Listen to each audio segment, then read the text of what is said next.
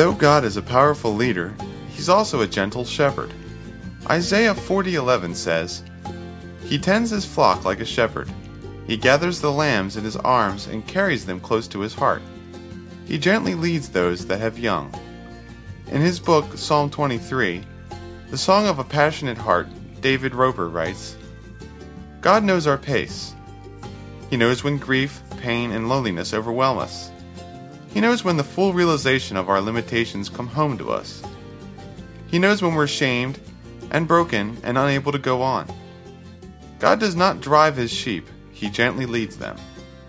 Today on Grace Notes, Barbara Sandbeck will describe how God leads us as we continue with our study of the 23rd Psalm. Psalm 23, 3b says, "He leadeth me in the paths of righteousness for His name's sake." There are 3 questions we need to ask about this statement. First, how does God lead us? What are the paths of righteousness? And what does "for His name's sake" mean? Let's think of life as a journey. We travel many roads and make many decisions to get to our destination. Without directions, we're in the dark. In our ministry, we drive many miles. I get directions from someone at the church we're going to and from the internet. But most of the time, the directions written by people are far superior to those from the internet. Why? Because people are familiar with the roads. They've been there. A person who leads is one who shows the way by going in advance of you. He encounters the obstacles first and steers you away from them. Jesus does this for us. He's like the shepherd who clears the pasture of poisonous grass and snakes before letting the sheep go in. The ways or paths of the Lord are righteous or right ways, but His ways are foreign to us. In Isaiah 55:8, the Lord says, "My thoughts are not your thoughts, neither are your ways my ways." How can we be led then? 1 Corinthians 2:11 says that no one knows the thoughts of God except the Spirit of God. Verse 12 says that believers in Christ receive the Spirit of God. And verse 16 states that through the Spirit we have the mind of Christ. Jesus said in John 8:12, "I am the light of the world. Whoever follows me will never walk in darkness, but will have the light of life." God reveals His will through the Holy Spirit and through His Word. Psalm 119:105 says, "Thy word is a lamp unto my feet and a light unto my path." As we read the Bible and listen for the voice of the Lord, the Holy Spirit will guide us to the path on which we should walk. We'll learn to hear only His voice, the same way sheep do their shepherd. The Lord is the perfect direction giver because He's been there before, and He's cleared the way to our eternal home. That reminds me of the words to a familiar hymn. "I must needs go home by the way of the cross. There's no other way but this. I shall ne'er get sight of the gates of light if the way of the cross I miss. I must needs go on in the blood-sprinkled way, the path that the Savior trod. If I ever climb to the heights sublime, where the soul is at home with God. The way of the cross leads home. The way of the cross leads home. It is sweet to know, as I onward go, the way of the cross leads home." There are days when heaven seems so far away, a dream almost too good to be true, when all I say and do takes me farther from you. I forget the vows I made, then I wander far away, when the road from Bethlehem to Calvary seems much too long and far too hard to climb. Then I hear Him gently say, "Follow me, I am the way. Don't look back for an look ahead in the distance. Keep your eyes upon the cross. It will guide you when you are lost. It will shine in the night, a beacon of pure light. Keep your eyes upon the cross.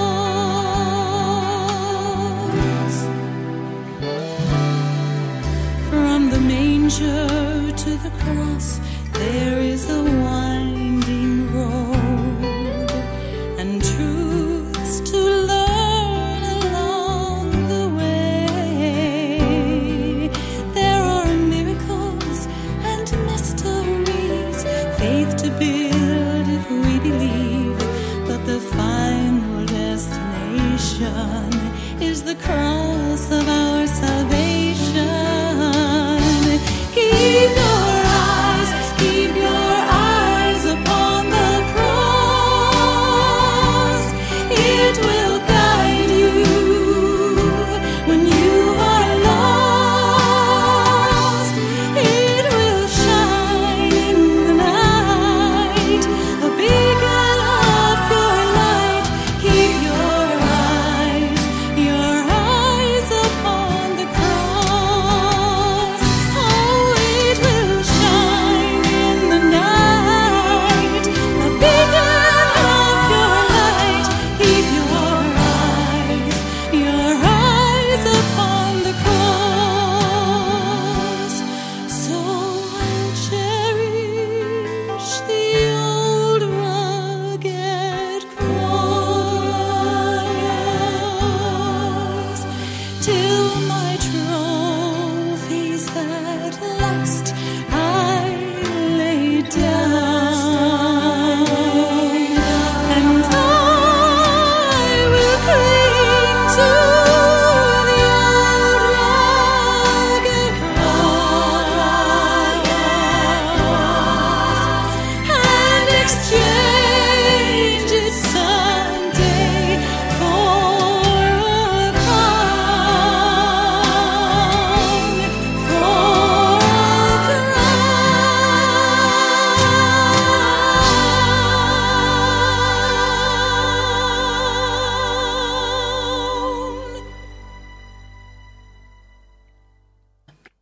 What does the phrase, "for his name's sake," mean?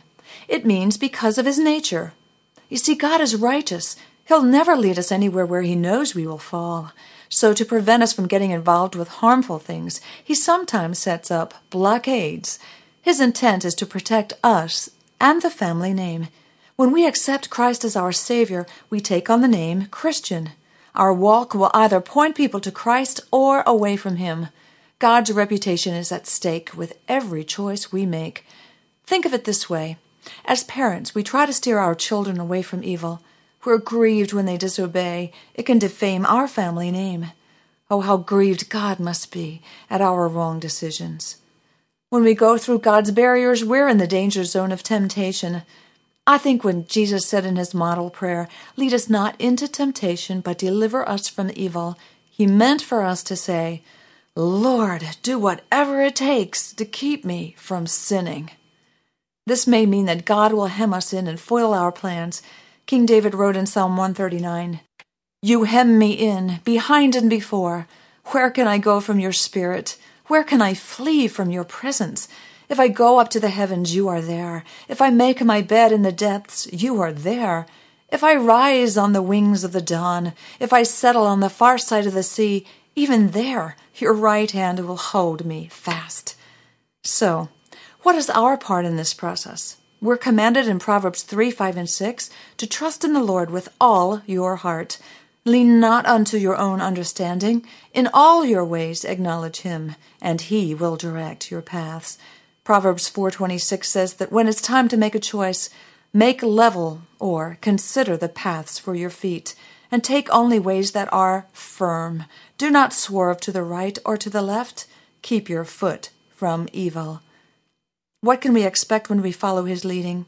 Oh, not necessarily easy street, but surely protection from accidents, because there's no such thing as an accident with God. My husband Dale and I sometimes walk together for exercise. Walking hand in hand makes the journey so much more bearable and safe. If we walk in God's ways, we walk hand in hand with Him. Psalm 37:23 and 24 says, "If the Lord delights in a man's way, He makes his steps firm. Though he stumble, he will not fall, for the Lord upholds him with His hand." As I travel through this pilgrim land, there's a friend who walks with me. Leads me safely through the sinking sand. It is the Christ of Calvary. This would be my prayer, dear Lord, each day, to help me do the best I can. For I need Thy light to guide me day and night. Blessed Jesus, hold my hand. Jesus, hold my hand. I need Thee every hour. Through this pilgrim land, protect me by Thy power. Hear my feeble plea. Oh Lord, look down on me. When I kneel in prayer, I want to meet You there. Blessed Jesus, hold my hand.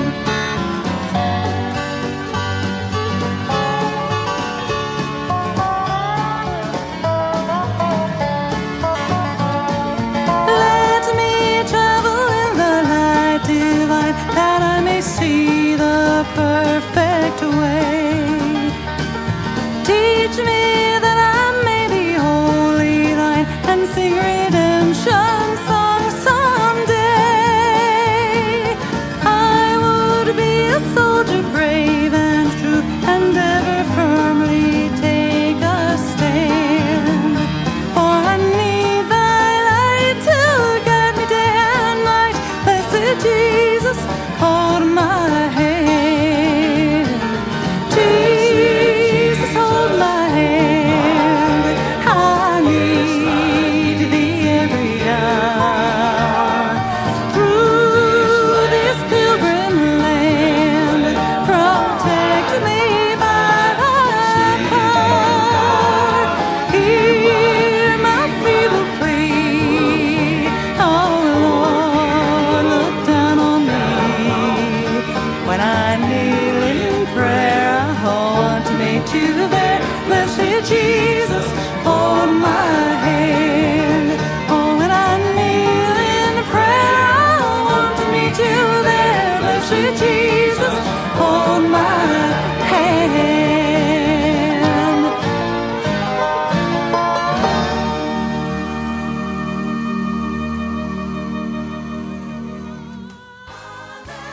God's gonna send revival all over this land. All over this land. All over this land. Get ready.